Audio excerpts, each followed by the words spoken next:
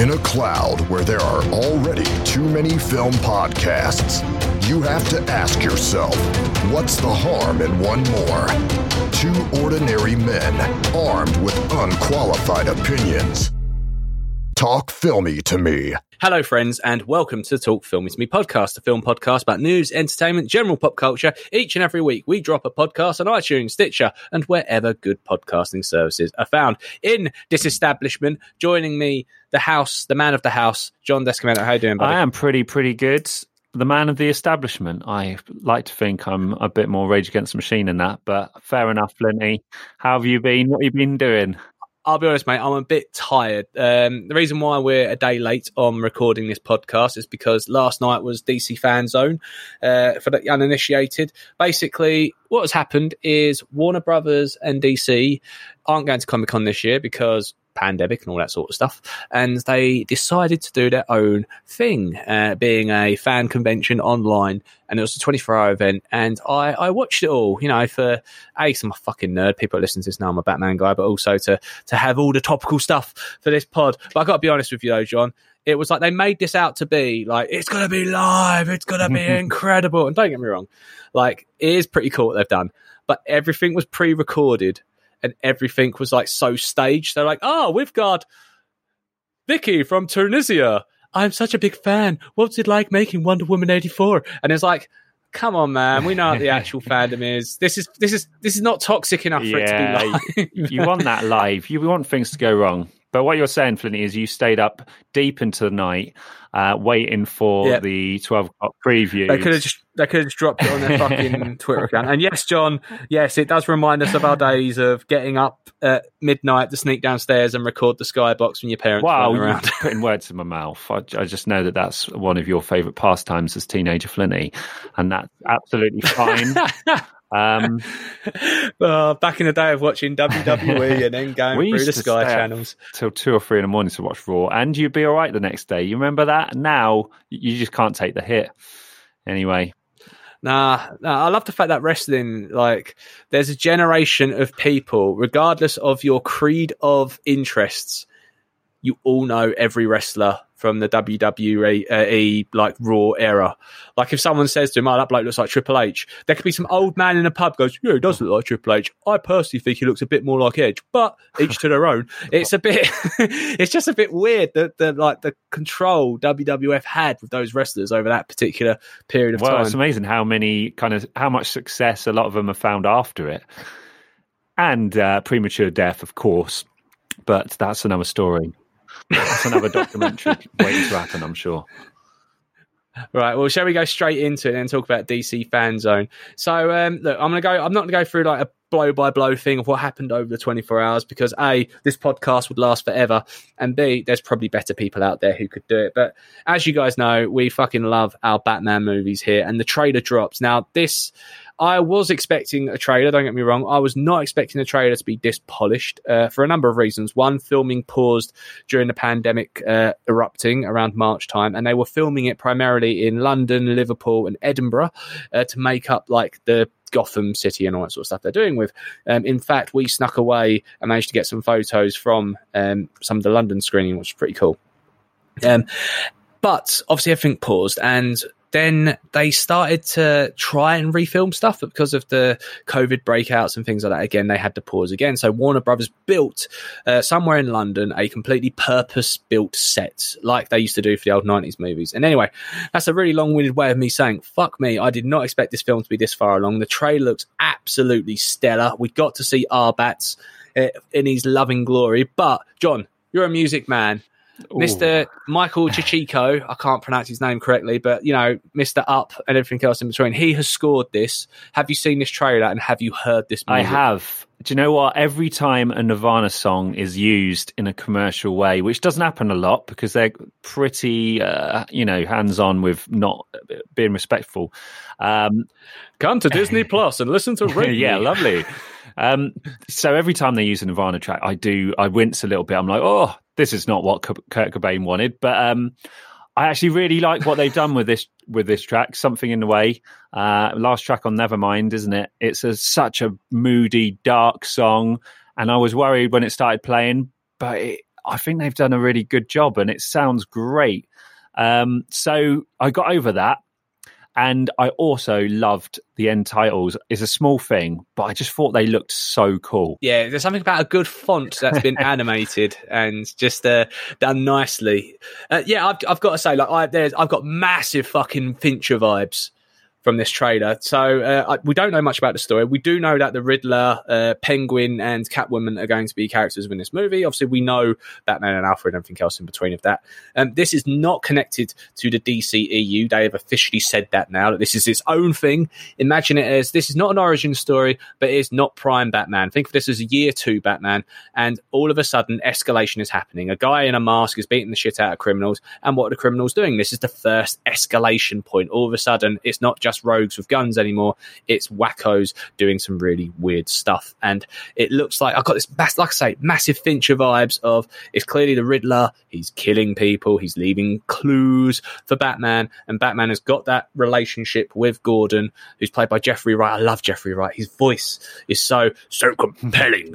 That's a terrible impression of him, but he's got an amazing voice. And weird loop, weird connecting tissue here. You seen Westworld? Yes. I gave up on Westworld, right, but I did enjoy the first 2 series. So let's pretend it's only season 1 and season 2 and 3 are more like fan shows that were made after the fact. In season 1, Jeffrey Wright, first thing you hear is a Nirvana cover done in a really fucking twisted way on the piano when they're in there, and you introduce Jeffrey Wright again with a Nirvana cover. Mate, there you go. It's all linked. Illuminati. That's why film. They pay you the big bucks, Flinty. But that's why. Allow me to take a wide angle lens at Batman for a second. Right. I've read an interesting hypothesis that Roger Miller kind of spawned these comic book kind of films of Batman that were amazing at the start, and they got kind of repeated and watered down, and then suddenly, you know, Christopher Nolan, our favorite boy, brings out The Dark Knight. Sorry, you meant Burton. You meant not Roger Miller. Yeah, but the comic book sort of era of Batman films, and then Christopher Nolan sort of gave it a kind of a good, gritty, good wrestling grounding. Yeah. And do you not feel like we're at the kind of winter stage of like that dark Batman? Are we not sick of it yet? Are you? I know you're not, but no. Am I sick of it? Mate, give it to me. Give it to me. All over my face. All over my face. All day. Sorry, it's looking more like 12 o'clock putting the box on. Wasn't Batman for kids back in the day, though, Flinty? Are we not? Are you being selfish? Are you not allowing your kids in the Batman universe? Hey, now I am not a purist when it comes to my Batman. To be honest, I think he should be like Mickey fucking Mouse. You should roll him out every year. Do kid shows, do different interpretations, because the truth is, it doesn't matter who you are. When you discover a character, that is your version, and you will love it regardless of any other endeavor that comes out from that. We see it with Star Wars. You'll always have people moaning about the new trilogy and always hark back to the original, but there'll be a generation somewhere where the prequel trilogy is their first time, and for a lot of kids somewhere, seeing Ray pick up that lightsaber is the first time for them. For me, my Batman moment was Michael Keaton. You'll never take that away from me. Doesn't mean I can't enjoy other versions of it. I also really love the comics. I've been reading them like fucking gangbusters for the last year. I've read something like 150 of them now. I absolutely love hearing the same story being told through different lenses. And to your point, we have had the gritty, dark Gotham backdrop before with Nolan. Timey-wimey Nolan. But this is Matt Reeves' interpretation of the character and interpretation of Gotham. And it's not a million miles away from the Nolan verse in terms of aesthetics and feel. But at the same time, it could feel like a different universe. And that's great. And I was kind of like, I love the fact that, I mean, this shows the acting ability of Robert Pattinson. In build up to this, he was on interviews just going, I didn't really work out for this. It's just a bit of fun. And people were slamming him, just going, oh my God, Christian Bale nearly fucking killed himself for this role. Ben Affleck looked amazing. But then all of a sudden, when you see that trailer, that is Bruce Wayne. He fucking captures the character incredibly. That fight scene where he just all of a sudden goes fucking combo on some guy. Oh my days. Put it into my veins. So yes, I agree that we have had versions of this character, and maybe this version might be a little bit connected in terms of look and feel that we've seen before. But it's still different people, and it's still different modes. I just hope they go for their vision and they don't try and let Warner Brothers or someone else try and poison that. I think the response from this has been absolutely incredible. Looking through social media, Batman's been trending for the entire 24 hours. Yes, there's been loads of other Batman news to feed that, but I think this trailer looks incredible. I think there's one thing, it's a blink and you miss it shot of an old, decrepit man looking up worryingly. And everyone's like, who's this actor? That's Colin Farrell. That is Colin Farrell's Penguin.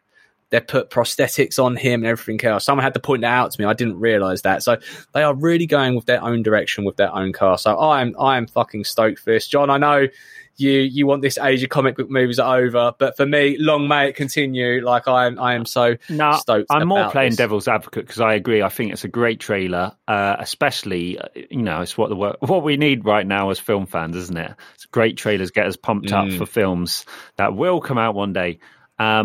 I think it's going to be great. I'm playing devil's advocate a little bit. I'm just wary about the dark Batman gritty film being overcooked.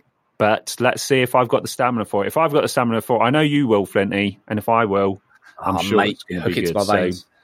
So two king takeaways, though, with my thing on. One, I love Andy Serkis. I loved hearing Andy Serkis' voice. Well, you've become popular, in you. I expected him just to say, all right, boy, when he come in or something. And secondly, notice Pattinson had no lines in the trailer. Nothing. No, apart from the I am vengeance thing. But Bruce Wayne doesn't have much of a line in this. Now, I'm not saying that Bruce Wayne isn't going to be a massive part of this movie, but my point is that there's something about because he talks like this. You feel the dialogue. Yeah, that'd be fucking hilarious. I'm in there. Or he starts glittering like a vampire. No, but I think maybe they're going down the tone of Batman is just a shell. He reflects back, right? And that people don't care who's wearing the mask as long as someone's wearing the mask. And I think there's something interesting about the fact they took an active choice for him to not have much dialogue in this. And I don't know if that's reflecting of the movie, but it was interesting. So that was like the main thing out of DC Fandome. Yes, there was a Suicide Squad thing with James Gunn, which was kind of cool. We had the whole cast on a Zoom call. They'd done a little quiz and that sort of thing. But one of the things that really, really kind of annoyed me about this whole fucking Fandome thing was, and I get why they're doing it, they want you to watch this whole thing for like the entire 24 hours or whatever, is that they'll say, right, for half hour, we are going to talk about Wonder Woman, or half hour, we're going to talk about Suicide Squad, we'll talk about Batman, all this great stuff. We all know what we're here to see, right? Fucking unveil, right? Show us what you got. Give us the trailer. Give us the information that we want. I don't want to hear some staged fan questions which make up 25 minutes of said presentation and then you stick the trailer at the end. That was really fucking annoying. And the Suicide Squad was a prime example of this. They spent a good 25 minutes bantering back and forth over a film we have no knowledge of. So I can't laugh at the fact that you all find Michael Rooker very funny because I've not seen the product with him in and you guys in for me to appreciate that, to want to listen to you guys talk about said experiences. And it ended with James Gunn basically saying, I'm really close to finishing. I've had loads of fun making it.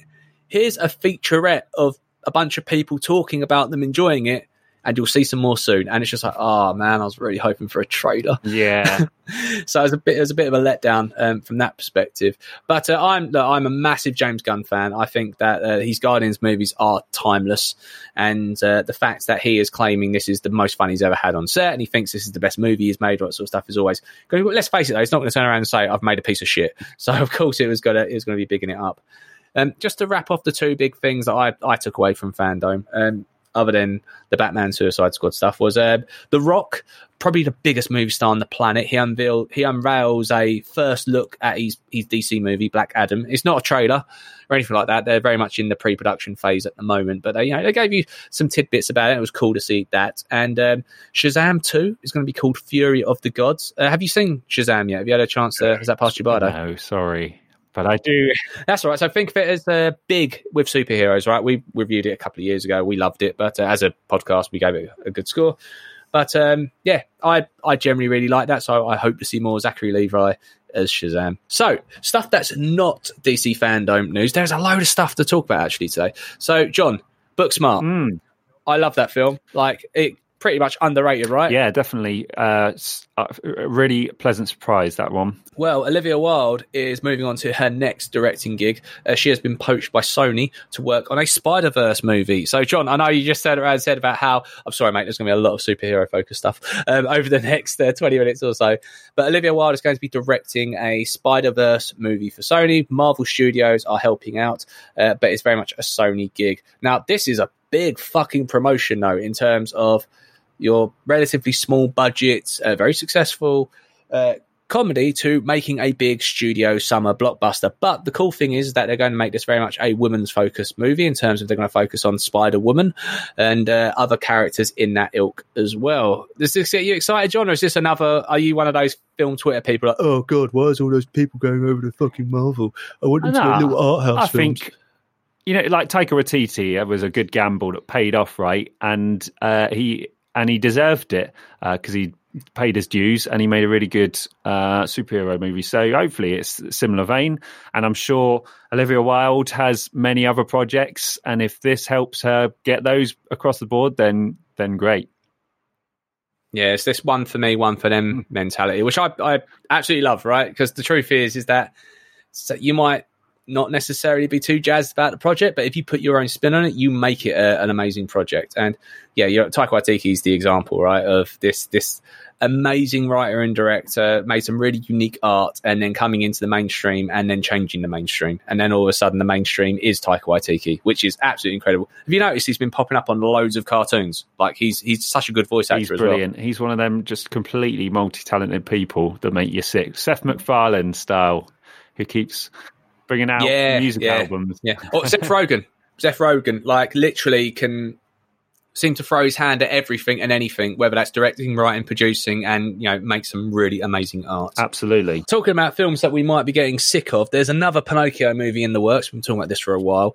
Guillermo del Toro, I never pronounced the gentleman's name correctly, but he is working on a Pinocchio story, and this cast is getting bigger and bigger and bigger. Kate Blanchett, Tilda Swinton, Christopher Waltz, just to name but a few. John, how excited are you for this now these cast names are being announced? I am absolutely pumped. I think it's a great story from my childhood and probably yours. We all grew up with Pinocchio on the periphery, and Del Toro has never made a movie that I hadn't liked, so I think this is a match made in heaven, and I love seeing the cast just slowly seem to get better and better. So bloody hell, mate, excited for this one. I think it's nailed on that Christopher Waltz is going to be Geppetto, and now it's going to be really interesting because Tom Hanks is going to be playing Geppetto in Robert Zemeckis' Pinocchio. Oh my God, two fucking titans of directors facing off over the same IP. This is going to be interesting. But I can imagine Christopher Waltz Geppetto is going to be far more sinister than Tom Hanks' version of the character. Yeah, I hope they're vastly different movies. I'm sure they will be. Do you wonder,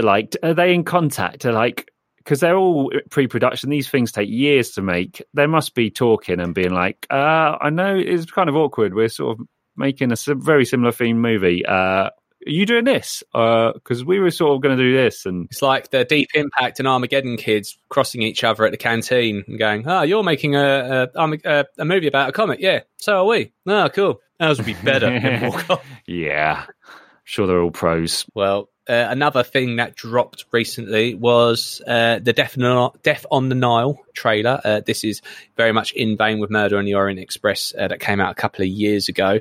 John, you seen the trailer? What's your thoughts? Yeah, I like the trailer. I think it's a really good trailer. And then Russell Brand popped up with short hair, and I was like, what? The name of Jumping Jehoshaphat. I kind of like Russell Brand, but it just seemed, the trailer seemed completely not that sort of ilk. And then the rest of the cast, looking at it, it was interesting. But obviously this is like adaptation of an Agatha Christie classic, so you think that it's going to be a good story, but it just struck me as a really good trailer of a film that's actually a bit dog poop, and I hope it isn't.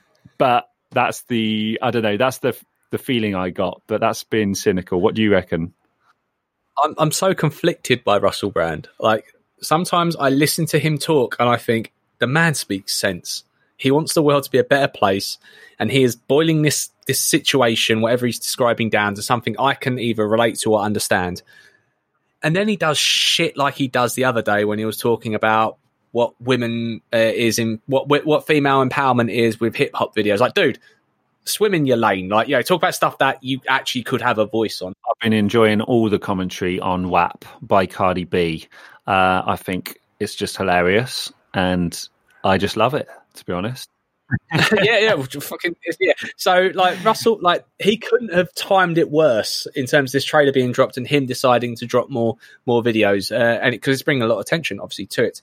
The cast looks absolutely fucking brilliant, by the way. Like, the trailer looks like it makes you think back to, I don't know when, but a time where we didn't have these where these sort of films don't seem to exist anymore, right? Of just a charming yet thriller-y tale with an amazing ensemble cast, where chances are the most famous person is the guy who did it. And this is very much in the ilk of the last movie. I think a lot of people hung up on the last movie for whatever reason. I enjoyed it. It's not my bag, but I thought it was good. I think the cast, like I say, is stellar. Interestingly enough, French and Saunders, first time together on screen, like on a film. Yeah, Dawn French and Jennifer Saunders. That was really interesting. It's got a really solid big cast, hasn't it? And it's going to be recognise them. What are they from? Oh, brilliant. It's going to be great for that. I hope it's good, but there we go, Flinty. We'll see. We'll see. We'll see. That's the only thing we do on this podcast. What should we about that? I don't know. We'll see. That's the gist of it. Yeah. Very much sure. Something we won't be seeing is Lawrence Fishburne in the next Matrix movie. He has come out and said that he wasn't invited. Ooh. That sucks, man. You can't have a Matrix without Morpheus, in my opinion. Yeah. Did you get the tone from him? It was like, oh, yeah. I don't know. I wasn't invited. I feel a little bit stiffed by that, which is weird because he is, when people think of the Matrix, just in its entirety, you think of Lawrence Fishburne, right? Or Keanu, one of the two. No offense to Trinity. It comes as a tandem, though, right? Yeah. It comes as a thing, right? You literally think about him in that franchise. He is the one who hands out the pill to Neo. In fact, recently the director has been coming out quite a lot talking about their works because I think it's past a milestone anniversary or something like that for the Matrix. And at the time, obviously, Lana Wachowski was a man and didn't realise it at the time, but subliminally was writing in metaphors for gender transformation. And there's amazing think pieces on the internet about it, and this is all corroborated by the director. A lot of people are saying, well, you wouldn't have done that and everything else. Look, your mind works in mysterious ways. Subconsciously, if you're writing out stuff, there's so many tropes in there which you go, oh my God, like he was literally signposting he wants to transform into something else, to the point where the pill that Morpheus offers to Neo, the red or the blue pill, and the red pill is the one for transformation, that is actually the colour in the 90s of what synthetic estrogen used to be for gender hormone replacement. So they literally boiled it down to those details, and they didn't even realise it at the time, which is incredible. It's kind of funny that it's been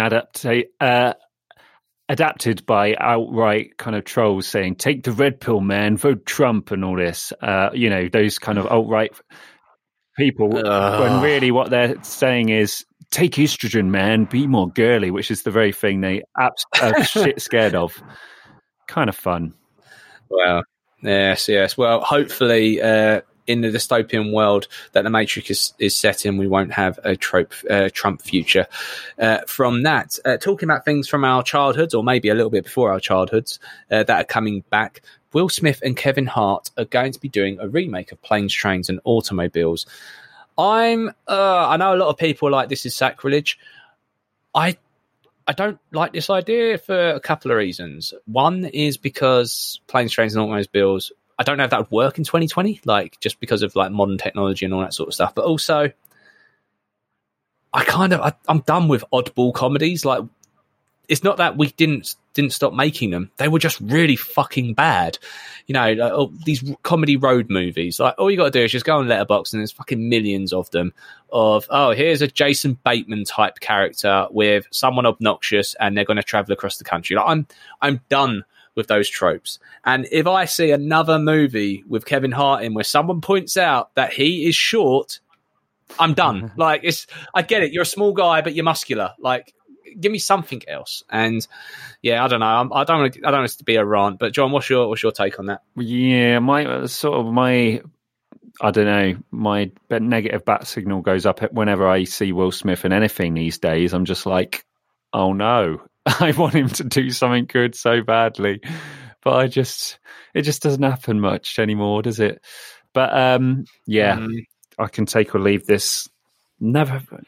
I'm leaving it, mate. Like, look, we've already had the reboots, remakes, twists of classic 80s comedies done. There's been so many that dropped. I mean, fucking,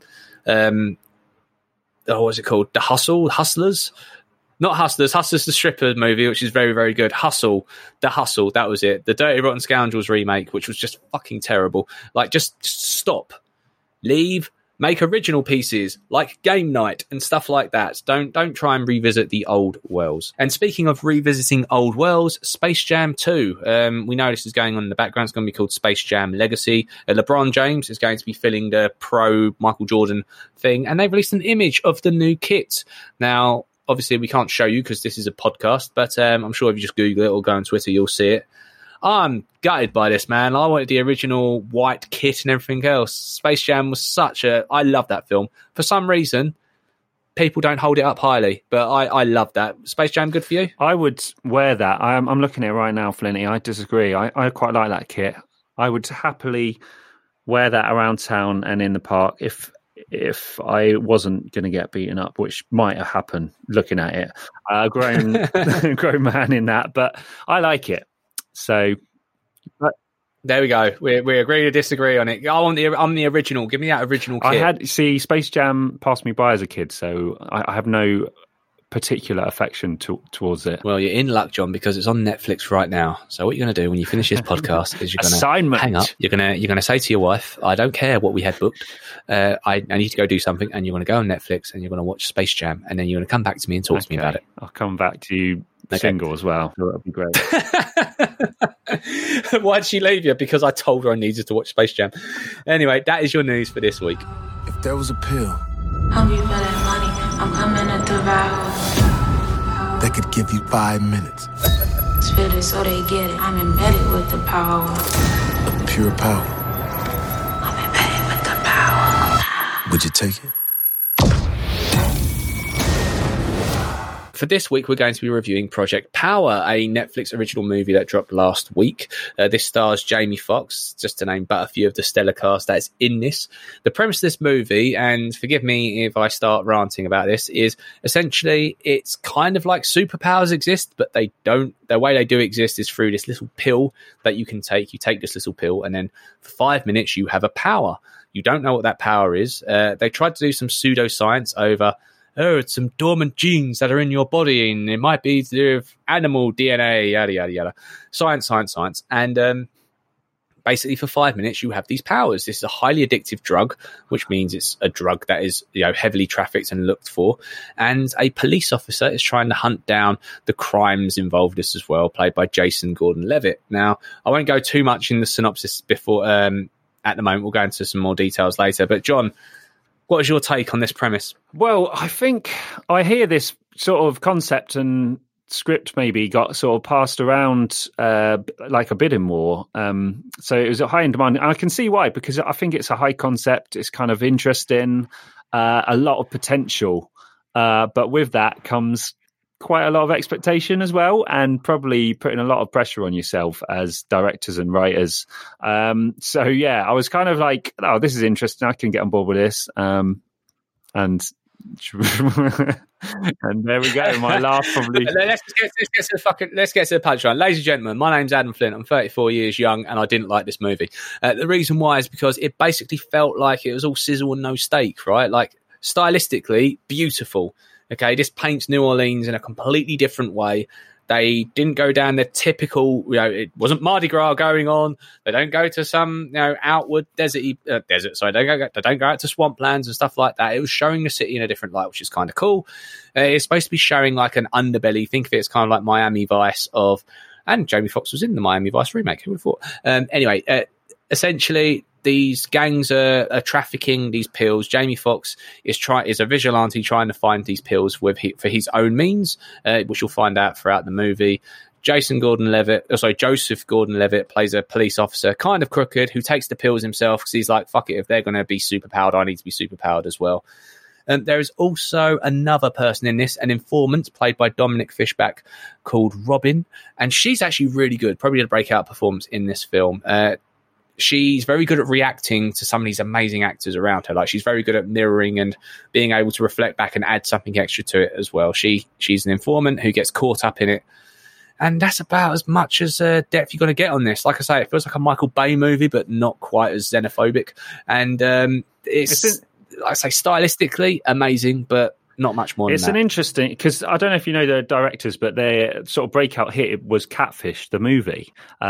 Ariel Schumann is Neve's brother. And they've also done Paranormal Activity 3 and 4 and Nerve, I believe. So they've got a bit of history. They bounce around. And I think they show like some really good moments. There's a couple of set pieces I was moderately impressed with. There was the ice octagon kind of scene. I thought that was kind of interesting. Really good set piece. And there was a couple of moments at the end, kind of interesting. But there's also some very ropey CGI. It kind of felt like the VFX team had some spare effects and a couple of weeks paid that they could use them for. And they were like, all right, let's pump out some more. Because there was some ropey, which is strange because now it's 2020, you expect everything to just look absolutely insane, after Avatar. But frequently, I mean, that's not the case, is it? I think there's strict budgets and stuff and limits to what people can do and the size of teams. So yeah, but let's go with a couple of good parts. I think the music was pretty cool, and I like the kind of improvised rapper kind of. That Dominic Wishbeck, her character, had some really good moments. I think that was kind of cool. And I think Joseph Gordon-Levitt and Jamie Foxx gave this film a much needed sort of bump up. I think Joseph Gordon-Levitt looked like he wasn't taking himself or the film wholly seriously, and I think that was the right tone. Both actors, I'm impressed they got them both, because I think they were kind of punching down a little bit on it. Are you saying that these actors are probably too good for this movie, John? Did that not come across? Yeah, that's. But I'm glad to see Joseph Gordon-Levitt back on screen, because it's been a little while, isn't it? Snowden might have been his last thing. He's such a good actor, and I think he usually does great movies, picks some interesting things. I don't think he picked an amazing film here, but there's some things to like about it. But I mean. The main issue with this movie is the plot and the script. It seems like there's either one or two characters short, or actually one or two too many. Like the whole Dominic Wishbeck character, she plays a kind of daughter figure, or she's without a dad, and Jamie Foxx is without a daughter, and they kind of bond. I don't have a daughter, and you don't have a dad. We should certainly hang out. But then at the end, I won't spoil anything, but that whole storyline doesn't resolve at all. There's no payoff. There's no payoff. And in this sort of film, that doesn't, it's not exactly a high concept War and Peace. It kind of needs some sort of payoff. It doesn't really get it. And also, I kind of expected, with the imagination, the premise is, you take a drug and you can be anything, you can do anything, and for 5 minutes, and it's an amazing concept. So you kind of expecting crazy, more... Basically describe my wedding night there, there we go. Hey! That's a pretty good wisecrack there, Flinty, and possibly true. So you're kind of expecting more in the imagination stage of things. I'd like, maybe there's some extras where they had to can some bigger ideas or something, but I don't know. I think it's unfortunate it came out a couple of weeks after The Old Guard. The Old Guard is a superior film in terms of storyline and delivery of said storyline, but then again, it shares similar DNA in terms of, I feel like on paper this sounds amazing, but I want to know either what happens next or where does this go, because it feels that certain bits sort of trail off and I lose interest. And don't get me wrong, like, we are in, if this is what a Netflix original standard is now compared to 3 years ago or whatever, when we were reviewing films like, Mute and stuff like that, like, this is a million miles better than that, but not that much better. It's better than Six Underground, which is absolute fucking just they'll leave it at that. But so let's give this sucker a score, John. Where's it sit for you? It's a close. I don't know. I think a lot of me and Jamie watched it last night, and I said, okay, you look at Rotten Tomatoes, I'm going to guess. And I guessed, Tomato Meter, I guessed at 65%, audience 55%. I was kind of impressed, but I kind of got them flipped the wrong way around because the audience score is actually lower, 52%, and Tomato Meter is 60%. So I think that's kind of sums it up, really. I'd give it a 3 out of 5 if I was generous, I think. I mean, it's an easy watch, but sometimes you can judge a film by how many times you get up to get a mini dime bar or some ice cream or whatever gluttonous shit you're putting in your body that night. And I think I paused this and got up quite a lot. So, yeah, bad film review. Fair enough. Well, let's hear what the critics are saying about this. So, Sarah Cartland, we know Sarah from Caution Spoilers. A standard thriller hiding underneath up-to-date trappings. Project Power is pacey and entertaining, though it could do with more crazy superpowers. She does have a point. I thought it was pretty pedestrian. Like, if you think this power could do anything, you just pick the same tropes from various other endeavors we've seen of powers on screen. Like, you could have done something a bit cooler. I don't know what, but yeah, it was missing some innovation. Do you agree with that? Like I said, the VFX department, I think, were just using whatever they had left. Yeah. I'm not going to bother reading what the Rotten people say because all the Rotten comments are just, this is nonsense, it's not very good. So just go read it if you're interested. There's nothing really compelling to take away a debate over with what they are saying. I feel like we're in the 3 out of 5 camp. It feels like very much a solid 3 out of 5. Will it have a sequel? I don't think so. I think the reception means it probably won't. Yeah, it's interesting though. Because this movie, especially the end, was like, we have to at least leave open the very small possibility that we're going to need a sequel. But is that just a thing nowadays they have to do? Do you think they're like, well, you never know, we'll see what the audience thinks, hopefully? Yeah. I mean, there could be another iceberg. Doesn't that annoy you? Because it's like, just make a movie and end it and make it good, and then don't think about... I know what I mean. There's something nice about a self-contained movie, and I know I keep coming back to this, but Queen and Slim is probably my film of the year so far.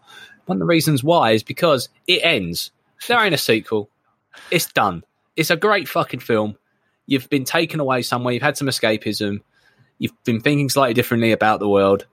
And now you go off and do your shit. And that is what certain films... I think everyone's after that franchise. Everyone's after that fucking big box office payday. And sometimes it's nice just to end the film and not come back to it. Even if it was good. Can you tell me a film that was good that they didn't revisit? Well, most great films, I don't know, like self-contained stories... You mean like Shawshank Redemption and Forrest Gump and there we go. The they tried to fucking get a sequel to Forrest Gump there, and the book sequel's there if you want to read it. I think it's called Gump Inc. But yeah, I don't know. Maybe we'll do a feature about it. That'd be quite interesting. Anyway, so I detract from this. Project Power. John, do you agree with the score? I would go a 3 out of 5, and I think that's a little bit generous. But there is a few tidbits to like, so. See how bored you are. Project Power. Project Power, 3 out of 5. It's not quite as bad as a Michael Bay movie. Thank you so much for taking the time to listen to this podcast. If you've enjoyed listening to this, then just maybe you're willing to go a little bit further. Click on that like, follow, subscribe, whatever button it is that you get more content from Talk Film With Me. My name's been Adam Flint, and you can find me on Twitter at Adam Flint. And I am joined with my main man, John Descamento. How can people find you? You can find me on Twitter at Descamento. Next week, Tenet is in cinemas. Tenet.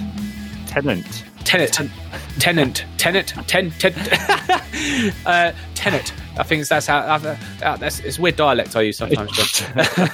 Is in cinemas, and we will be discussing it at length. There's been a lot of screenings that have happened already. A lot of people are talking about this. A lot of people saying it's the most Noling joint you'll ever hear. So I'm really looking forward to this. And yes, stay filmy till next time. Bye-bye.